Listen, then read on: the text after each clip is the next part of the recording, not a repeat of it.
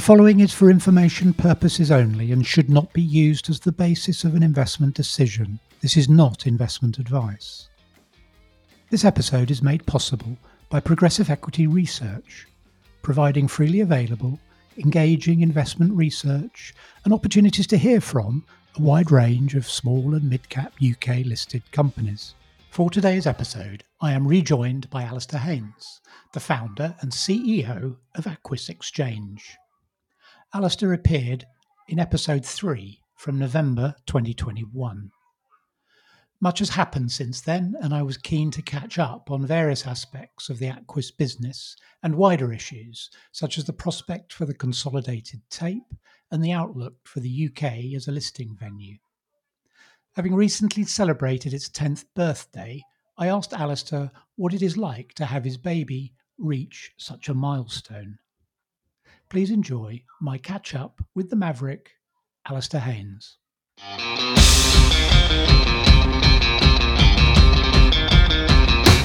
Alasdair, thanks so much for joining us today. Your baby, Aquis Exchange, is 10 years old.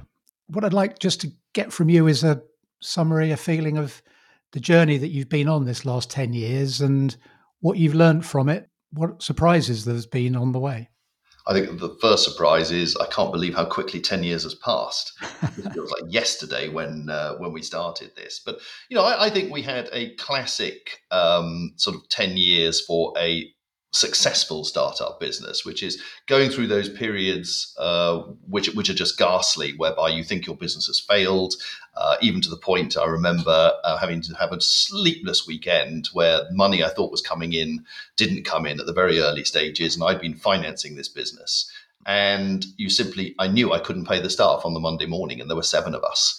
And it was just the most awful moment in one's life because you think that's the end of it. And I remember to this day, because 5 of them still work with me here, and they turned around and just said, I thought you had a major problem. What are you on about? Just pay me when you can. And I think it's that type of sort of camaraderie and spirit that helps companies grow. And yes, we've been through that as many other startup businesses do. And it's just part of the learning curve. And nobody can really sort of teach you or train you for those moments. They just happen.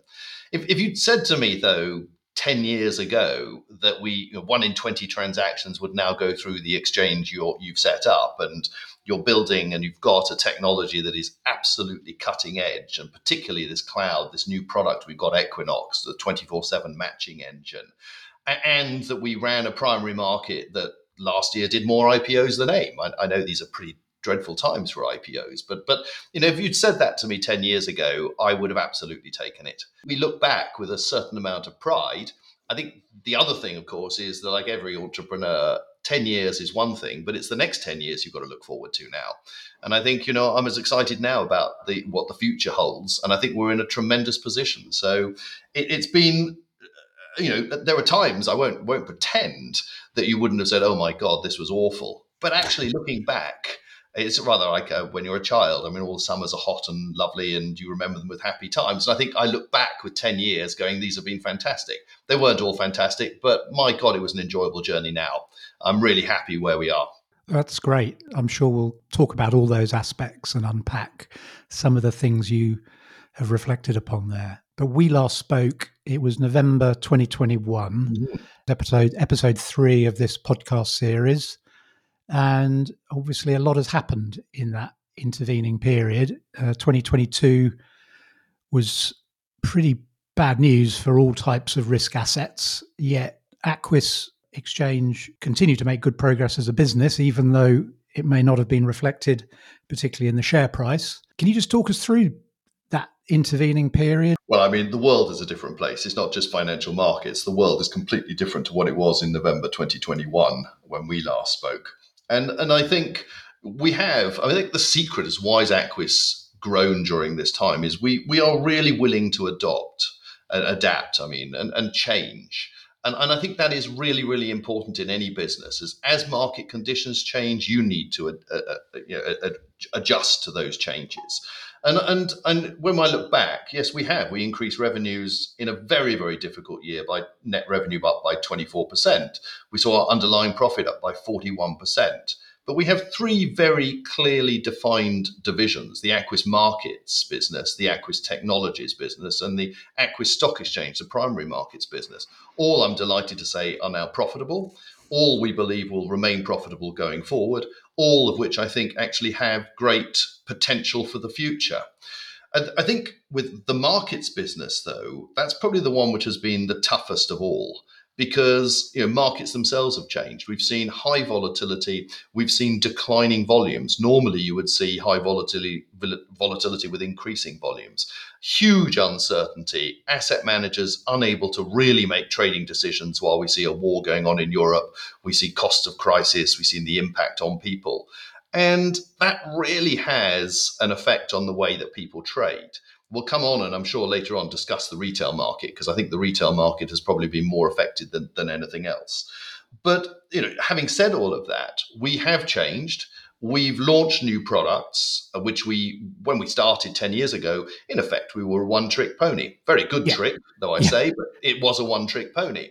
Now we've got to have lots of tricks. And it was very clear to us, as we saw our market share start to decline, that we needed to have a more holistic approach to trading.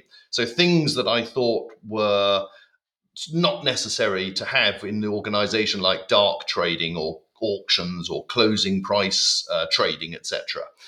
These were things that we didn't get involved in, and we did, and we had to change. And since we last spoke, that's exactly what we have done.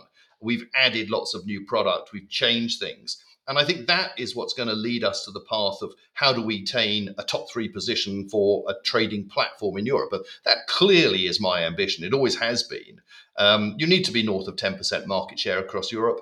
I think from our one-trick pony, we weren't going to actually get there. I think with what we've got now, we'll get there. I'm very, very confident we'll do that. So the extras you've added on to your one-trick pony, as you describe it, which was essentially your subscription-based platform, does any of that negate or mitigate against the core principle, the core idea that you had and you talked about last time we spoke, that this is the world's first subscription-based trading platform? One day everyone's going to trade like this. Mm-hmm. Is that still the case? Or okay. I have not changed away from the philosophy of a number of things. One is I believe subscriptions. I'm a huge believer and fan of what they do. They change human behavior. The marginal cost of zero is ultimately incredibly attractive to people. It is about volume and it is about sticky business. And that if you look at the way the subscriptions we all have today, whether they're Spotify, Netflix, Amazon Prime, people tend not to move away from them as long as the performance is good. And that does change the underlying product. It allows we make more phone calls, we watch more movies, we listen to more music, and I think one would trade more. And I think that's really important because that's about creating liquidity, and that's really important in capital markets. So that philosophy hasn't changed, and I'm still a great believer of the subscription model. I think the philosophy also about having markets that are less toxic, that actually have that ability to get a different type of liquidity pool out there. That is also important. But it doesn't mean that we should do that. And I think this is where I got it wrong, to the exclusion of other products that are valuable, like dark pools. And as you know, we bought the assets of UBS MTF. That has been very good for us because we've been able to enter a business that will continue to grow for us, but actually enter it rather than starting at the very beginning and having to build that client base. We basically inherited a client base. The closing auction, the market at close product, this is a product that is out there to reduce the costs for people. And it isn't about getting an improved price because it'll always be the closing price, but it will lower the cost of trading for people. So I think these things, the periodic auctions included as well, which is the intraday auctions, these are add-on products. In some ways, if you look at a subscription, maybe this is the sort of, you look at television and you think these are the additional things that you will need if you want to watch a broad range of television programs. You might want to support racing TV, or you might want to look at Manchester United TV, or whatever is the thing that interests you.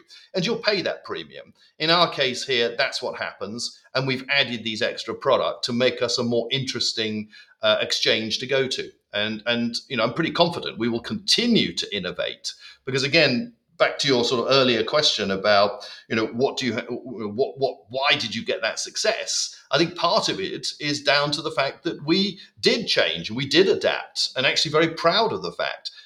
Any entrepreneur, I think, has to admit from time to time they get things wrong. Sure. Bad entrepreneurs stick with the path that they've always been on and won't change. I think the better ones actually do make that change. And I'm not saying I'm a great entrepreneur, but I do think that's a reason why we can continue to grow in very, very difficult times. Well, you made it quite clear that you enjoy change, you embrace change, and you've led change in many aspects of the way the stock market has developed over the years. Last time we spoke, bringing you back to that time, you said you had 30 subscription customers that drove 6% market share of pan-European equity volumes, and you provided over 20% of customer liquidity. How are those metrics looking today? And I guess on the volume point you made, is that just a cyclical phenomenon, or do you think we're permanently lower level of volumes? And maybe we can come on and discuss structures of markets and the role of Europe or London in as a financial centre. But it feels cyclical to me, but I'm just really interested to get your take on that. Well, we've got 41 trading members, so that's Okay. increased substantially from when we spoke in November 21. Our market share is actually slightly lower, and that is because we didn't react probably quickly enough to the changes that were taking place, where people wanted, as I explained just earlier, the sort of holistic approach to trading. It's coming back. It's above 5% now, and I believe, as I say, from now on, it's a pretty clear path. We should continue to grow. It's always going to have bumps and hurdles and things that you've got to jump on the way. But I think the trend now is very clearly going back upwards again. And back to markets themselves, they are cyclical. I think you and I, without being rude, are old enough to have been through a number of cycles here. When things look really bad, that's generally towards the end of it. They always say darkest before dawn and all these things. It is pretty dark out there at the moment. It is pretty miserable in a number of areas. Not enough IPOs, not enough primary asset managers really struggling. Certainly, many clients redemptions that are out there, money taken out of fund manager businesses, etc. These are not easy times. But I think you've also got to look at the backdrop of what we've got here. Inflation, which many people in their lives in the city have never incurred inflation before. Certainly none of us are old enough to have lived through a war in Europe before. And you look at post-Brexit, you look at the pandemic, a lot of things have been thrown at this market, or at these markets, over the last few years. So it is, I think, quite remarkable that they've been stable enough, the industry, to be able to cope with the challenges that have been thrown in front of us. And I remain very bullish longer term. And I don't believe anybody can tell you when this cost of living crisis is going to finish, when inflation is going to fall. But we do know one thing: it will do at some point in time. Inflation will come back, and GDP will grow, and we will come out of the sort of the economic problems that we have today. And I think the thing that really matters to a company is positioning yourself for that. So if you can grow during these difficult times, you can absolutely, rocket ahead when you're prepared for the good times that ultimately will come back. So yes, I agree with you. We're not going to see volumes at these, really, really low levels forever. How many more bells and whistles do you need to add to the one-trick pony that you now have? Again, I remember when shares were traded on the floor of the London Stock Exchange. So all this stuff is sometimes hard to get one's head round. But is this going to be a never-ending arms race of bells and whistles and new products, the likes of the dark to lit sweep and market at close auctions, all these sort of things? I think it is a never-ending cycle, because what happens here is you must create competition. I am just a massive fan of promoting competition in all industries here, because that creates innovation. And it's that innovation that drives the change that is ultimately the good thing for the end user. And one's got to remember, the end user are people like you and me, the end investor, whether it's through our pension plans, through our fund or whatever, or savings. We've got to allow people to be able to create wealth in some way. And I think, this innovation will, and not just will, it must continue, Because you've got to look at what happened to those investors who created their money under the baby boomers, and I count myself in that generation. Very, very different to the way that the next generations are going to have to create wealth. I look at my children, one of which who works at Aquis as a developer. I look at the way that they and their friends operate. It's all through their smartphones. It's all with information at their fingertips. Yeah. We've got to look at ways of which we get these people excited about the equity industry. I agree. And I'm often told that people sort of say, oh, well, Alasdair, the trouble with this country is we don't have an appetite for risk. Well, there are 5 million accounts in this country that are actually invested in some form of cryptocurrency. Now, I believe that is a form of risk. Why do we not have the same interest in equities? I quoted the other day saying we need to make equity sexy, and that's exactly what we need to do. It should be a very exciting asset class. After all, it is the asset class that has performed better than any other asset class. If you look at small cap, micro cap, equity, growth, and value funds have performed better than anything else over the last 100 years or so. So, we must allow these people to invest in these types of early stage companies, because that's where you will get long-term wealth and create the capital that people need. And if you look at what's happened in our industry over the last 20 years, we've seen the pension funds that I think used to invest in the year 2000 around about 39% of their funds in UK equities, now is in the region of below 4%. And so there has been a dramatic shift away from the way that equities are perceived, not just by retail, but also institutional pension funds, etc.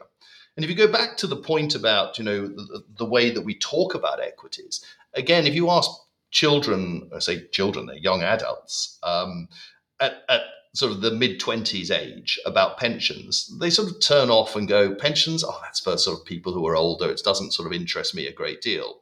But if you talk to people at exactly the same way, same age, and you turn around to them and say, are you interested in a tax incentivized investment plan? They bite your hand off.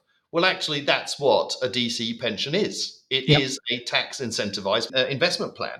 And of course, this is the thing that we need to sort of start selling it in a completely different way, because we need to somehow be in a position to enthuse the younger generation to participate in our markets, the equity markets. And that is important, not just because of getting trading up and volumes up. It is a way of financing SME companies. And I'm a huge believer of getting the public back into public markets, a huge believer that the retail market today is disadvantaged from what it should be. And I think there are plenty of things that we're looking at. I can't give you all the trade secrets, but we're looking at to completely change these markets, to modernize them so that you really get tomorrow's markets as soon as you possibly can. And in many things, I think we can get that pretty imminently. I couldn't agree with you more on the damage that the regulations to the pension fund industry have done to the allocation towards particularly smaller company equities, UK equities, over the last 20 years. It really is absolutely shocking how we can berate ourselves for not having capital markets in this country that are fit for purpose, which I think they are, but we berate ourselves that they're not. Yet we've got a pension fund industry that is barely allocates towards our own equity market, and proper risk assets, which, as you say, are the highest returning. I mean, regulators see the word risk and they say, well, that must be bad. I think risk, certainly when I started, risk came with the word reward. Yes. And that's important because you calculated and tried to understand risk to get that reward. There is a concern today that risk is seen as a dirty word. Sure. And as a result, we try and eradicate risk. Well, if you eradicate risk, you eradicate return. And obviously that is a real problem for the government. So I think, and I'm hoping, at a fundamental level, you eradicate human progress. We just become vegetables if we don't take risk. Absolutely right. So coming back to the Aquis Markets business, what have you done to subscription prices? Have you raised those prices? Is the priority to grow the number of users? Well, we want to do both. What was a sort of really important year last year, 2022, when we actually did raise price for the first time. And that is the first time in the 10 years of this company being in existence. We had changed the bands for the subscription pricing, but we'd actually never raised price. The fact that we didn't see any pushback from our customers, I think, tells us the strength and the position that we're in. Now, that doesn't mean that we're going to raise prices every year. We won't. But it does give that capability to raise price in the future. And I think what is important to us is, yes, we want to continue to build market share. Yes, we want to continue to get new customers on board. But I also know now that the model is proven and that the ability to raise prices in the future is perfectly possible. And, and has been proven, has been done. So, yes, we were able to raise price. So coming on and talking about the data side of the business, we had a bit of a discussion around the consolidated tape and the prospects for one in Europe, UK and Europe. I gather there's been some movement within the EU in recent weeks. What's happening here? Well, this is pretty exciting for us because I think we are disproportionately advantaged if a consolidated tape comes in. We don't charge our members today data. And under a consolidated tape, there will be an obligation to receive revenue from data because that is the way that it would operate. In other words, if it copies the United States, where you have a consolidated tape authority, all exchanges, platforms, MTFs are obligated to send their data to a central repository, that is the CTA. They then distribute that out to all the users, set the price. The price is materially cheaper than what it is in Europe and the UK. And the revenue minus their costs is distributed back to the platforms, the exchanges, et cetera, et cetera. Because we don't charge the members, we would get a distribution back that we don't receive today. So it would actually be very, very positive for the company. What happened last week is that the things that make up Europe is, in order to get things passed, you have to have the council, which is the representatives of each country, the politicians, which are the politicians within each country, and you have the European Commission. And that is negotiating what they call trilogue. And the trilogue eventually last week, I think it was on Thursday, the announcement came out that an agreement has been made for a European consolidated tape. And what that means is they've agreed on a post-trade tape of record. That means all bargains that have transacted, there will be an official record. And a pre-trade, it'll be an anonymous, so you won't know where the prices are. But a pre-trade top of the book, in other words, the best bid and the best offers, will also be will be available, and it will be on a real-time basis. Now, that's really, really important that negotiation has actually come to a conclusion. The traditional exchanges didn't want to see a pre-trade. The banks, brokers, many other people wanted to see a full pre-trade book, and they've compromised. And actually, I think this compromise is good, because what is really important is we must have a consolidated tape in Europe. In fact, we must have a consolidated tape in the UK, because without it, you really don't get to prove best execution. And best execution is critical part of trading, so that retail and institutional clients know that they have traded to the best way they possibly can. And actually, with the consumer duty coming out this month in the UK, which is all outcomes-based regulation and getting the best outcome for your client, it is really important that we have a consolidated tape in place to make quite certain that people are trading in order to get the best outcome for their clients. So, yes, really exciting news for Aquis, the consolidated tape. I'm hoping now that the UK will advance their tape as quickly as possible, and that we can get some form of coordination between the tapes. Because at the end of the day, what people want is a single tape really across all of Europe, so that any single market that you get in Europe and in the UK and in Switzerland, you'll be able to identify where the prices are and what you traded at within a very, very short period of time. It is amazing, isn't it, that we've had how many decades of regulation insisting or pointing market participants to be able to justify best execution, yet not having the tools to be able to do so. Well, what happens is you get independent tools, and are those independent tools a recognized standard in order to be able Right. to justify the execution? Here, you're going to have a standard, and of course, standard setting is going to be a really important next stage of the consolidated tape. But once you've got that, and what this has done, and I think this is, has really changed, is it's not an if the consolidated tape comes to Europe. Now there is some time setting. It is a matter of when. I still think we're probably a couple of years away from it Okay. being properly introduced, but it is now when, and that's really important. And do you think the UK can just fall into line quite quickly on this? I think so, and I hope so.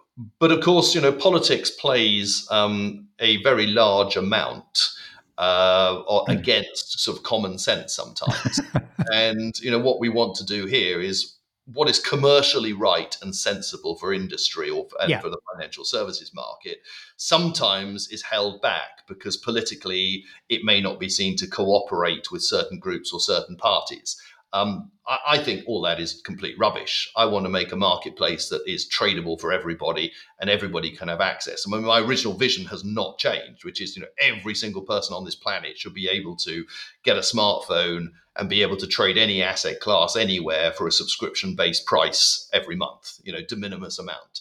That's when we will have succeeded. And I believe, within a decade or so, that's where we'll be. So let's talk a little bit about primary listings and the Aquis stock exchange. The last year or so since we last spoke, it's not been a great time for IPOs and equity raisings. But as you mentioned earlier, the Aquis stock exchange has managed to punch above its weight in a difficult market. Have the innovations that you brought in when you acquired what became the Aquis stock exchange, like market maker incentives and the segmentation of the market, have they worked as planned? Some have and some haven't, if I'm absolutely truthful. The segmentation, I think, has been the right thing to do. And the segmentation is about this sort of schools. In other words, companies are like children. They start young, they grow, and they ultimately mature. And you need, when you educate your children, different methods of teaching. Primary school teaching is very different to secondary school teaching. And certainly when you go to university, you're on your own under the guidance of a professor. And we need companies to have different stages of being public. And part of the problem when we went public as a company, I found it really difficult that we had the same sort of corporate governance structure as BP. And I think we had about 30 staff at the time. It didn't make any sense. So things were not proportionate and certainly weren't appropriate. And by creating this sort of school where entrepreneurs can see a very, very clear path of how they go from one school to the next segment and then further up, at a good cost with a full understanding of how they can finance their business, take some of the sort of uncertainty out of being an entrepreneur. So I think the segmentation has worked really well, and I think that's one of the reasons why we probably perform better than our rival.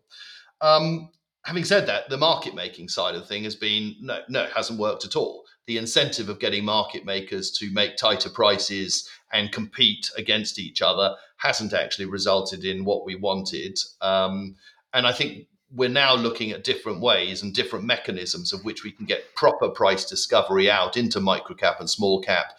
And we're talking to regulators, Treasury, government about some of these things and how we can move forward.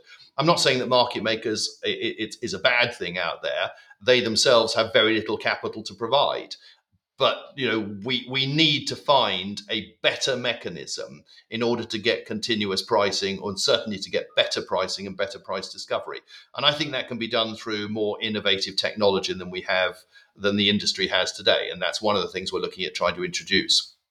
That sort of leads us on to the wider, more macro topic of the place of the UK in global equity markets as a listing venue, as a place to do business. What's your take on all this? And it sounds from what you just said, you've been consulted by government, or you're in consultation with government. What do you think needs to be done? Are we dealing with a structural issue here, or is this just another cyclical problem that has been amplified as a structural one? No, I think this is a structural problem. And I think I'm very lucky. I chair the City UK's Business Council, and I also sit on the panel of the FCA Practitioners Panel. So I get access to a number of policymakers that others may not have that sort of privilege. I think, I mean, often I talk about NASDAQ and Aquis wanting to be like a NASDAQ in Europe, not NASDAQ Europe, but a NASDAQ in Europe. And you've got to look at why the United States is seen as the best capital market in the world. And I think that's recognized that they have the deepest capital markets. I believe it's two reasons behind that. The first is the competitive tension by having two exchanges.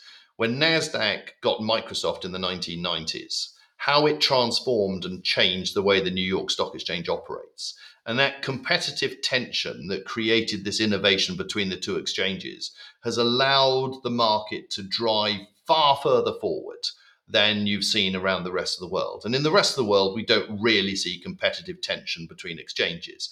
There might be competition between national exchanges, but over very little business, because most companies that are in one country tend to list in that country. That's different when it comes to NASDAQ and to the NYSE. Tech companies around the world want to go there. And that brings me to the second point, and the second difference is the valuations. If you took the FTSE 100 and you actually valued it on NASDAQ, you'd get around about $500 billion more value. And people ask, why do people move to the United States? Well, they've got deep capital markets, but they've got the right values, or they've got higher values. That higher value is driven by simple supply and demand. The appetite for retail, and you have the 401k pensions, which is their pension plans, the interest in equity is enormous. Anybody who's been to Chicago or New York and mentions when they get into a taxi that they work in the equities business, the taxi driver's eyes light up and they start talking about stocks. The appetite there is completely different to what we have here. And I think that retail interest in equities is there because not just the pension scheme, but it's easy to access. Every stockbroker gives it really simple way. You just pick up your phone, you trade, and it's really easy for them. We don't have that here.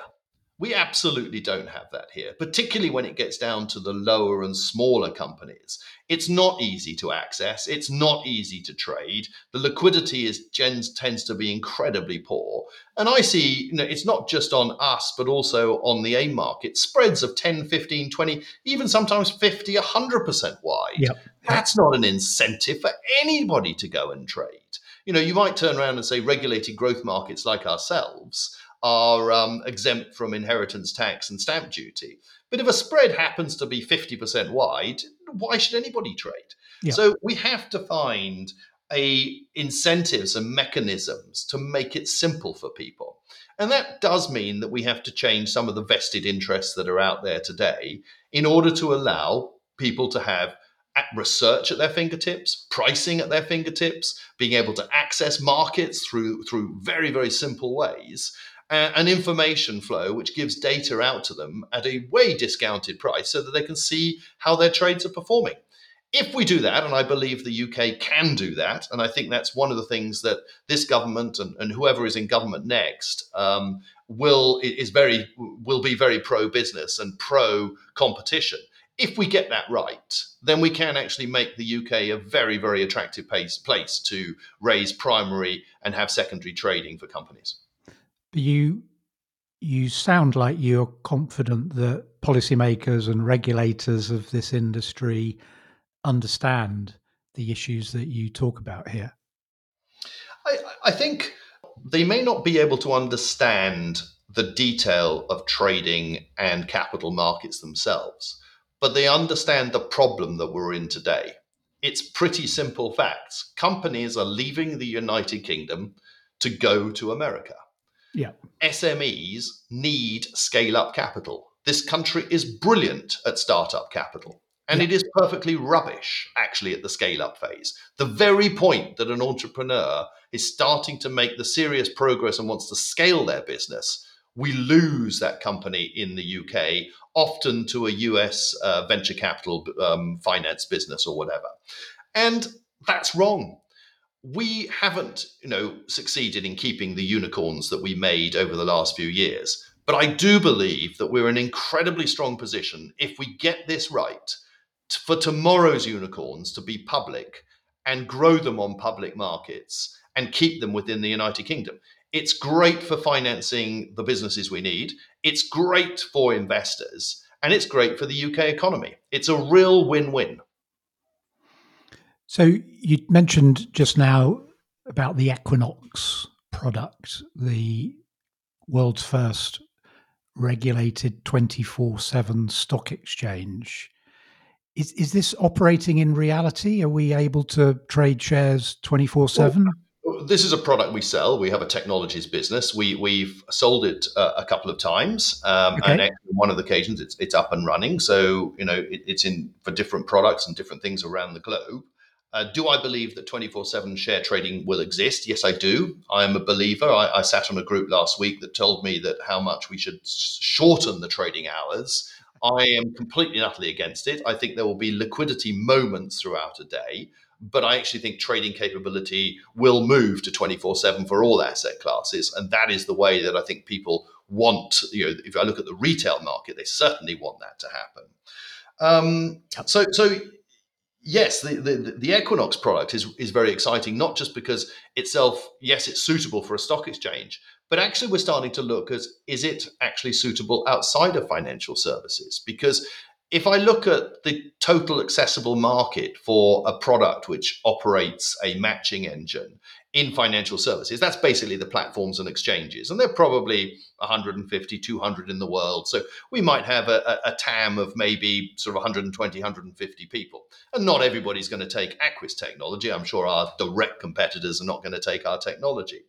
So that's one thing, and that's a huge opportunity for us. And we've invested very heavily in that business, and we'll continue to invest. In fact, it was growing at 55% revenues last year, and I believe that in the future we will see very, very significant growth in the Aquis Technologies business. But think about it, what happens outside of financial services. I'm sure many of the listeners today will know of Betfair or eBay. When you look at them, they are matching engines. And if you look at procurement, if you look at just anything, selling seats to an event, it's all matching. If you can have a 24/7 product that reduces costs enormously and never has any downtime because you are able in the cloud to use cloud native technology that will allow for all forms of updates, clear outs, and all these different things you need to do in systems that insist on having downtime. Here with Equinox, no downtime. It is perpetual. It is up and running 24/7 and can operate around the globe. So that can be really, really different for some of the other uses outside of financial services. And we've just hired our very first person to start looking and investigating of selling Equinox outside of the financial services industry. And, should that succeed, then that completely changes the total accessible market for us. I think you talked about this at the very well attended Capital Markets Day a few months ago. Can you talk about any of the specific non-financial market applications that we're talking about here? Well, I think, as I said, things like sort of the auction houses Okay. or any form of matching there, whether it's seats, whether it's we had if you look at the airline industry, the airline, they have global industry, they're buying and selling tickets all the time, or people are. The entertainment industry, all these different things, they all need really, really advanced matching engines. The one thing about operating an exchange grade matching engine is we know we can do millions of messages a second. We know as a public market that we have the capacity and the capability of being exchange grade, in other words, Yeah. highly regulated. Bring that sort of regulated technology into some of these other industries outside of financial services. I think there's some big advantages for those companies to look at. So is blockchain still an opportunity for market technology? Yes, it is. But it's also, I think, very misunderstood. I think there's a lot of people out there trying to monetize blockchain solutions. The problem with blockchain is it is a perfect end of the day product.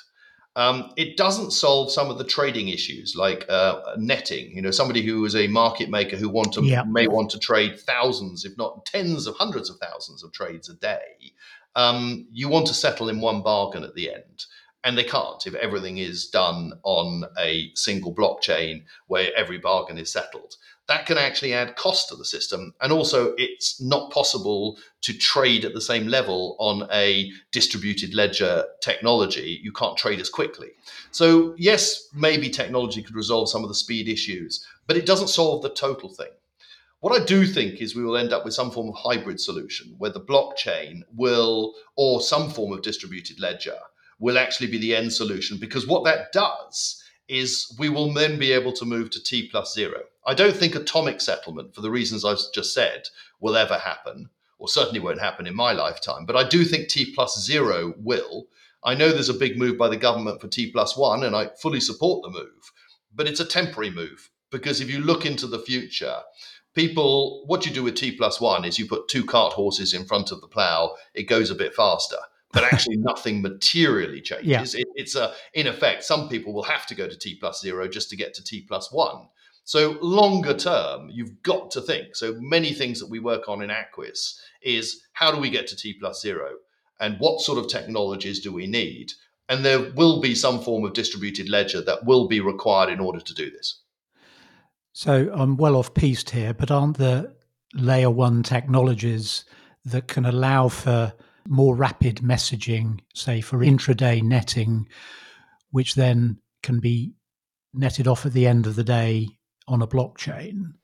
But maybe that's not consistent with perpetual trading or T plus zero. Like all these things that you've got to find solutions to those problems. I mean, even on a T plus zero, there has to be a market close at some point in time just to have Yeah. a point in time for people to reference if you look at best execution. And, I think all these problems are solvable, and I think they're solvable with some form of hybrid solution, as you said, a sort of, part this, part that. And I think the technology capabilities today are there.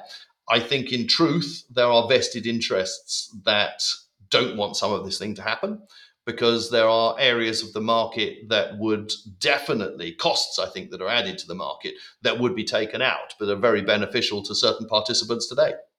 And I imagine risk as well. I mean, T plus zero sounds great, but it makes me think of Silicon Valley Bank and the fact that it lost something like 80 billion of assets in 8 or 9 hours due to people having access to their money via their app on their phone rather than having to stand in line to make withdrawals as people had to in the 0809 crisis. I'm not certain I agree fully with what you say. I think this is about how you manage that risk. What is, who your customers are.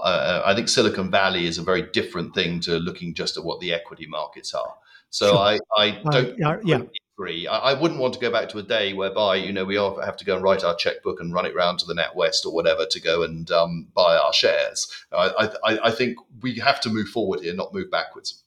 Oh, I'm disappointed. I thought perhaps we had the 2 week period of account for settlement, and we could do a few bargains on the stock exchange floor and go for a nice lunch at Jonathan's.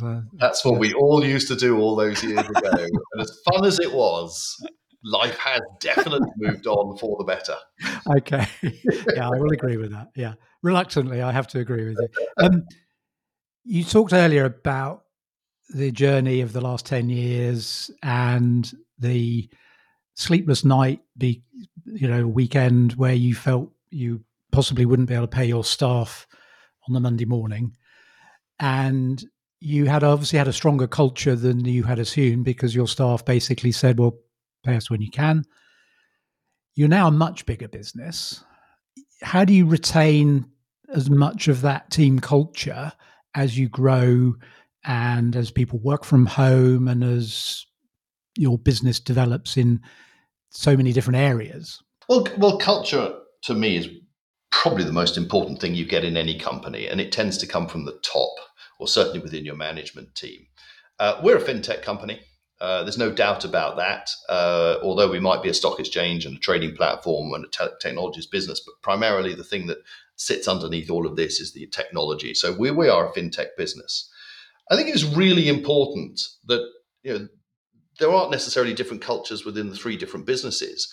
There should be a single culture for the company, and people have to row in the same direction.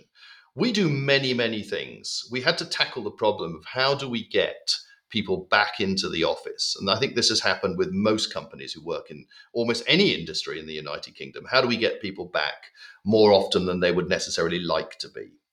And the way you do that is it's got to be exciting in the office, because you get the senior people in, because all senior people just either they're more, they're older, they're more, they're used to being in an office, and they want to be there 5 days a week, and the young people want to be 5 days a week.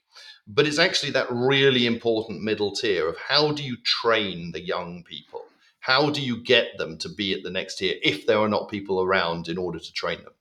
So we do a lot of things. We had actually a subcommittee that went out and talked to every member of staff. Everybody was allowed to join and become part of this group.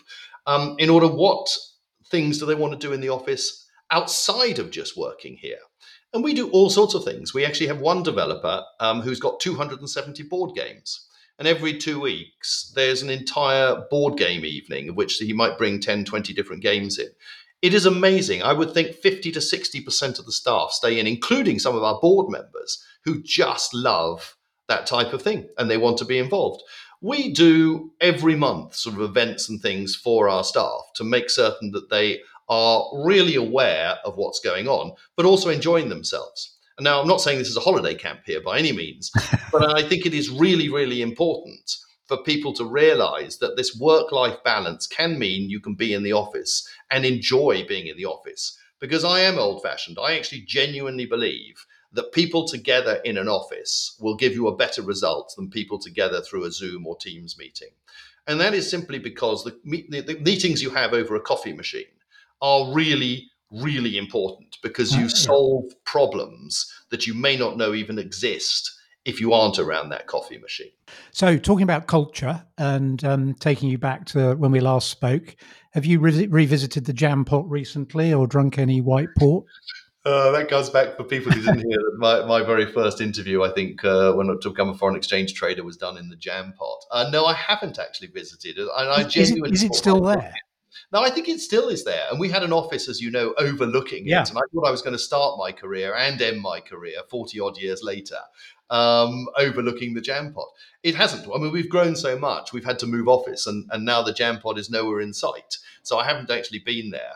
But I suppose that's a good sign in the fact that we've continued to grow business and hire people. So, 2013, 10 years ago, must have been a very exciting, somewhat nerve-wracking period for you, launching a new company, disruptive strategy into a market that you knew very well at the time and know very well today. How do those times compare to the feelings you have about the business today and its prospects? Well, I love this business. Yes, I was very, very excited in 2013, but it was a dream. And I had to make it into reality. And I'd never done it for myself. I'd run businesses for other people, and fortunately, they became successful. But doing it for yourself is a very, very different emotional feeling, and it's a very difficult time, because you have high stress. People often say you work very hard, Alasdair, and I say, well, actually, I don't think I necessarily work hard. I stress very hard, because I think when it's your own business, and now obviously we're a public company, so things are different, but you do stress very hard to begin with. Jeremy, you might know, but last year I became quite ill, actually, at the end of last year, and I was diagnosed with cancer, which is a life-changing moment. Fortunately, I can tell everybody I'm through it. I had surgery. I was actually off for about 8 weeks, and the recent tests have all shown I'm completely cancer-free. But I think a lot of people ask you at that moment is, this is a life-changing moment, surely. And I know the board came to me and said, do you think you want to retire? You're 63 now, Alasdair. And is that something you're looking, we would expect you to fully understand if you did. But actually, what I tell you it did is that for the period that I was unwell and unable to do anything and basically sort of lying in a bed watching television, I can promise you that watching Lingo, Tipping Point, The Chase, Eggheads, or whatever it is, that is not how I want to spend the rest of my life. And I've come back more excited about the opportunity and more hungry. I actually said to the board, look, I'd like to be here for another 45 years. That's what I've done. I'd like to do another one. And, so there's absolutely no way am I going to give up in this business. I just feel so energized and so excited about what the future holds. And, one lot of 10 years, brilliant. The second lot of 10 years, I'm probably way more excited than I was back in 2013. Well, I look forward to having this conversation or another conversation like this, hopefully before then, but another conversation like this in 2033. I thoroughly look forward to it, and hopefully I'll be looking Well, forward to 43 and onwards. that's such good news regarding your health. I was aware of it because I was trying to get hold of you by email, I think, sometime last year, and I think I had to email you twice, and I thought you'd missed it, and you mentioned it, and I'm absolutely delighted, and I'm sure everyone else is, that you're back in the fray and energized as you described. That's great news. Thank you very much indeed. So thanks very much for your time today, Alasdair. It's been a great conversation. It's good to have the update, and I look forward to doing it again in the not too distant future. A great pleasure. Thanks very much. Thank you for listening. If you've enjoyed this episode of In the Company of Mavericks, please subscribe at our website, inthecompanyofmavericks.com, where we would appreciate your feedback and any suggestions you might have for future episodes.